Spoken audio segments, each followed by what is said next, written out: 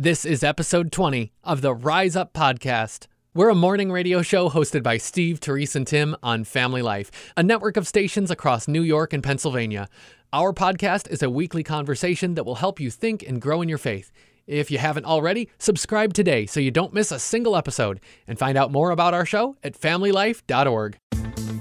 Today is the day the Lord has made. Rejoice and be glad in it. This is Rise Up on Family Life.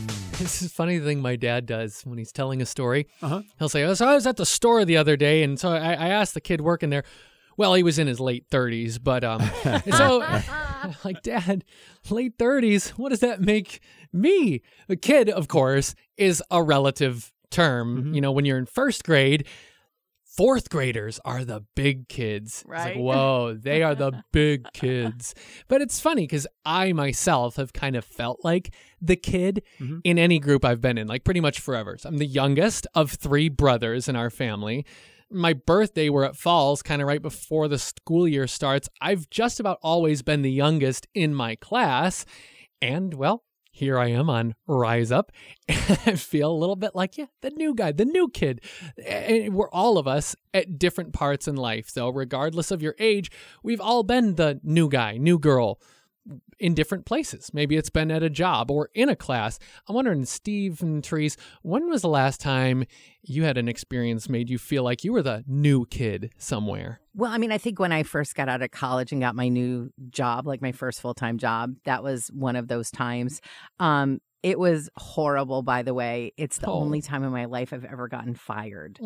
And it was like, because I just thought I knew all the things. And you would have thought that I would have learned. But when I first came to Family Life, I also thought I knew all the things. And thankfully, there's a lot more grace in ministry. And I've been able to kind of actually learn all the things in that time that I've been here. But it's funny because I have another part-time job just kind of for fun. And when I started there, even though I'm older, I'm not like the young kid anymore, I had to learn everything. And it's in a completely different field. It's in retail. So it was totally foreign. But for the first time in my life, Timothy, this will happen to you. I have a supervisor who's younger than I am. And I think part of the reason you feel like the new kid all the time is because you're surrounded by people who are older. And I hope that we've never made you feel like you don't know as much or don't have as much value because you're younger. I mean, I hope especially that Steve and I truly appreciate the viewpoint that you bring to the show because you do have a different perspective from a different generation. That's really sweet. Yeah, I agree with that because it's like, what can you, sometimes you get into that thing of like, okay, I've been around a long time and so I must know everything. But that attitude of like, oh, what can I learn from the quote, new guy, the younger guy, because it's a whole different perspective. And, if you're not growing, it's not a good thing. That's with plants as well. Plants die. If you're not willing to grow, you're just going to fade away. So yeah, that's true. Let's see. New guy for me, I guess it would be Family Life 11 years ago. And it's interesting because when you're the new guy, there's a lot of enthusiasm on your own part. Because you're new and you want to learn and you want to impress everybody, or you want to you want to do a really good job. And the the danger in that is that shouldn't that be our attitude? Every day, 10, 15 years later, we still should want to do the best job because we're not trying to impress anybody else. We're trying to, we're working for God and working for the Lord. So. But there's not only how you approach your job, but how other people approach you. When you're the new person there, you get paid attention to, and and they want to get to know you and all kinds of stuff. And then you again slide into the months go by, and now you're just one of the other people. But yeah, I love. It's been 11 years here. My previous job was almost 20, and I get to that point because my first handful of jobs in my life were like 2 years. 3 years it was like short stints. And that was so different how I was brought up. I'm the oldest of the three of us.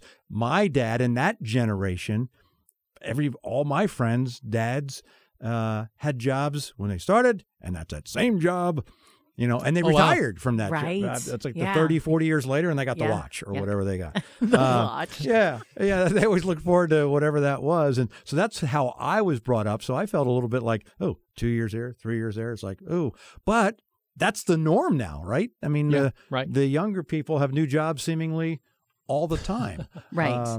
And how long will they stay, Yeah. the new job, right? And I think that might be a challenge for some of the not new people because they might think, oh, this person is apt to leave because they don't care, because they're not dedicated, because whatever it is. But there are some different reasons why. For example, Gen Z, which is that where you fall, Tim? You're kind of like right on the edge. Yeah, like technically a very young millennial. Okay. So Gen Z is most concerned about work-life balance. They're very into personal well-being. So their motivation for leaving a job might not be, oh, this isn't worth it, or, this was not this or was too that, or I don't care. It might be that they want to move into something that helps them to be a better human being, a more complete human being. And, for me, I kind of subscribe to your mindset, Steve, that you were raised in, which is like you work and you work hard, and sometimes that means that I put work over a lot of other things in my life. I don't have good work-life balance always. And so I can learn something from that mindset of, okay, how can I make this position fill me both professionally and personally? Like, I think there's something to learn from that. Meanwhile, the millennials, this is Tim's generation, they are the least engaged, they say, in the workplace. So one of the ways that you can help them is creating a great workplace. And that means a lot of things for a lot of different people. But you see a lot of companies tout like, we're one of the best workplaces to work for. They have beanbag chairs. And I don't know what that means for different people. Right. But here's the thing. Someone in Tim's age group, if they feel like they're working for a great place, they're more apt to tell other people what a great place it is to work and help to recruit those people. So if this is what motivates people of this age, and you can create that experience, then you might be able to attract more people, which especially now, attracting people into positions is a really big deal. And so just kind of knowing where people are in terms of what they value. And there's so many studies about why they value what they value and the way people are raised and what was going on in the world and technology and all of those kinds of things. But I think it's important that even if you have been at a place a while, or if you're of a certain age, that you kind of learn some things about the new people that are coming in. Yeah, we have a beanbag chair here. We don't. No, we don't. But Still a great place to work, but no beanbag chairs. Yeah, we have one of those rolly ball chairs, but I think somebody got hurt on it at the last Share-a-thon, so those are bad. So that is gone. No more rollerball chairs. Wow, man. I love when I see something that catches my eye in the book of Timothy, or one of the books of Timothy, I should say, in the Bible, because there's two of them. And it happens to me sometimes. It's just funny the way these things kind of seem to line up for me, Tim. 1 Timothy 4:12, let no one despise you for your youth. And no, thankfully, I do not feel despised on the show for my youth. And thank you very much for not making me feel that way. But it's something I do have to remind myself, kind of like a balance I feel like I need to strike when I view myself as the new guy or the young person. I have to remind myself, don't expect others to expect less of you. Don't expect that others are necessarily going to say, oh, give him the pass. He's the new guy. Don't expect him to do too much. Don't expect him to really wow you. He's the new one. That's a really important reminder, because it makes you want to do your best, first of all, but also it makes you want to not just lean back and say, well, they're not going to expect too much of me anyways. I'm the young one. And then at the same time, there's that balance of not crushing yourself, saying, I'm young, so I've got to prove myself. I've got to show that I've got something to add here. I've got to show that I can earn my keep and pull my weight. Just have confidence, whatever your age. If you're young, if you're old, if you see yourself as somewhere in between, it's Christ who's the one that establishes you and qualifies you wherever you are, whatever your age, whatever your experience you've got behind you, or however much experience you have yet to gain. always be humble. Always be respectful of the people around you, regardless of age, realizing I'm just going to do my best. I'm just going to be confident in who I am because, honestly, at the end of the day, it's Christ who's brought me to wherever I am in life, whenever I happen to be there. Let me speak from the old generation to other in the older generation to watch out. Be careful. Just what to Tim's point, many times we've been around for a long time and we go, this is the way we do things. This is the way we've always done things. Don't fall into that trap. As you just said, God has placed everyone at the right place at the right time. Right. So we as the older generation need to be humble and listen to the younger generation. So don't say, this is the way we've always done it and this is the way it's always going to be. Right. God put that new person there for a reason. So keep your ears and your hearts open. Starting your day with fun and encouragement. This is Rise Up on Family Life. Well, I guess that people apply for patents all the time and then stuff never makes it, so it's I had the idea, but I didn't make the thing. Oh. This technology exists, but it's never made it to the consumer marketplace. And I don't understand. I don't understand why. Sony has a patent that lets you skip commercials just by yelling at your television. So you'd be like, skip 30 seconds, and then it would just do that, And I guess if you use Apple TV, you can do that, but it's just not the same. Because could you imagine if there was a scene that you didn't want to watch? You could just be like, skip all that stuff. I don't want to watch that.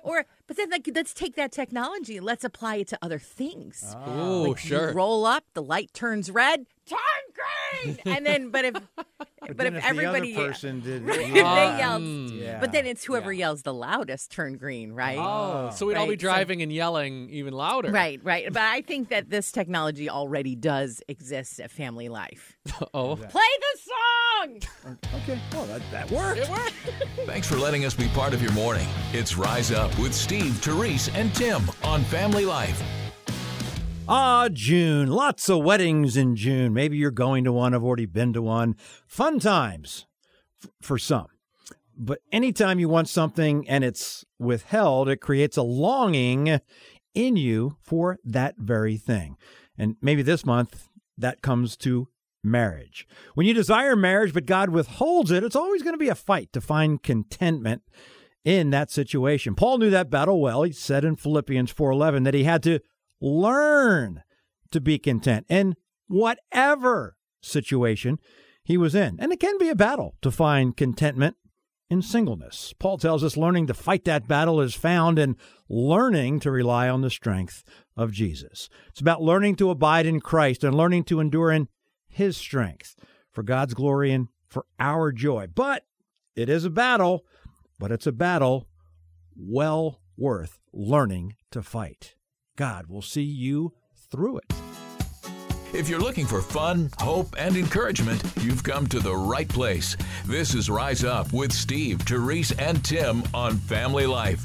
I try to stay fascinated at nature, and it is not hard. Nature is fascinating. Our God is amazing, but sometimes the way nature fascinates you, it's a little more morbid fascination. It's a little troubling sometimes. That's how I felt when I learned about these guys, the tap dancing spiders. Yeah, you might know them as wolf spiders. They do this thing. They have a competition with each other. They have a tap dance off. Come on. Yeah, it's the truth. It's the truth. They say that whichever spider can perform the most complicated tapping rhythm with its legs is the one that's going to win the attention of a mate. And it's that's always really the about thing. The girl. It's not the biggest spider. It's not the strongest spider. It's whoever has the most complicated, rhythmically impressive dance moves. And that's fascinating. Well, it may, and I understand where it might be fascinating and amazing to some people, but I, for years, have had, come here, buddy. What? Simon, my spider, what my is pet spider. That? Simon, so my spider. Well, it's a tap. It's not just a spider. It's a tap dancing. It's one of these little hats. Hold on a little hat.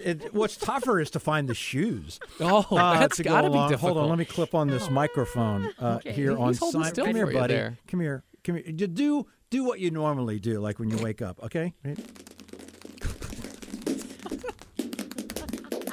Thanks. Yeah. So talented. Wow. Thanks, buddy. Wow. Yeah. He's a popular guy. Well, okay. Get back in there. Don't hit the snooze button. Come join us. It's Rise Up with Steve, Therese, and Tim on Family Life.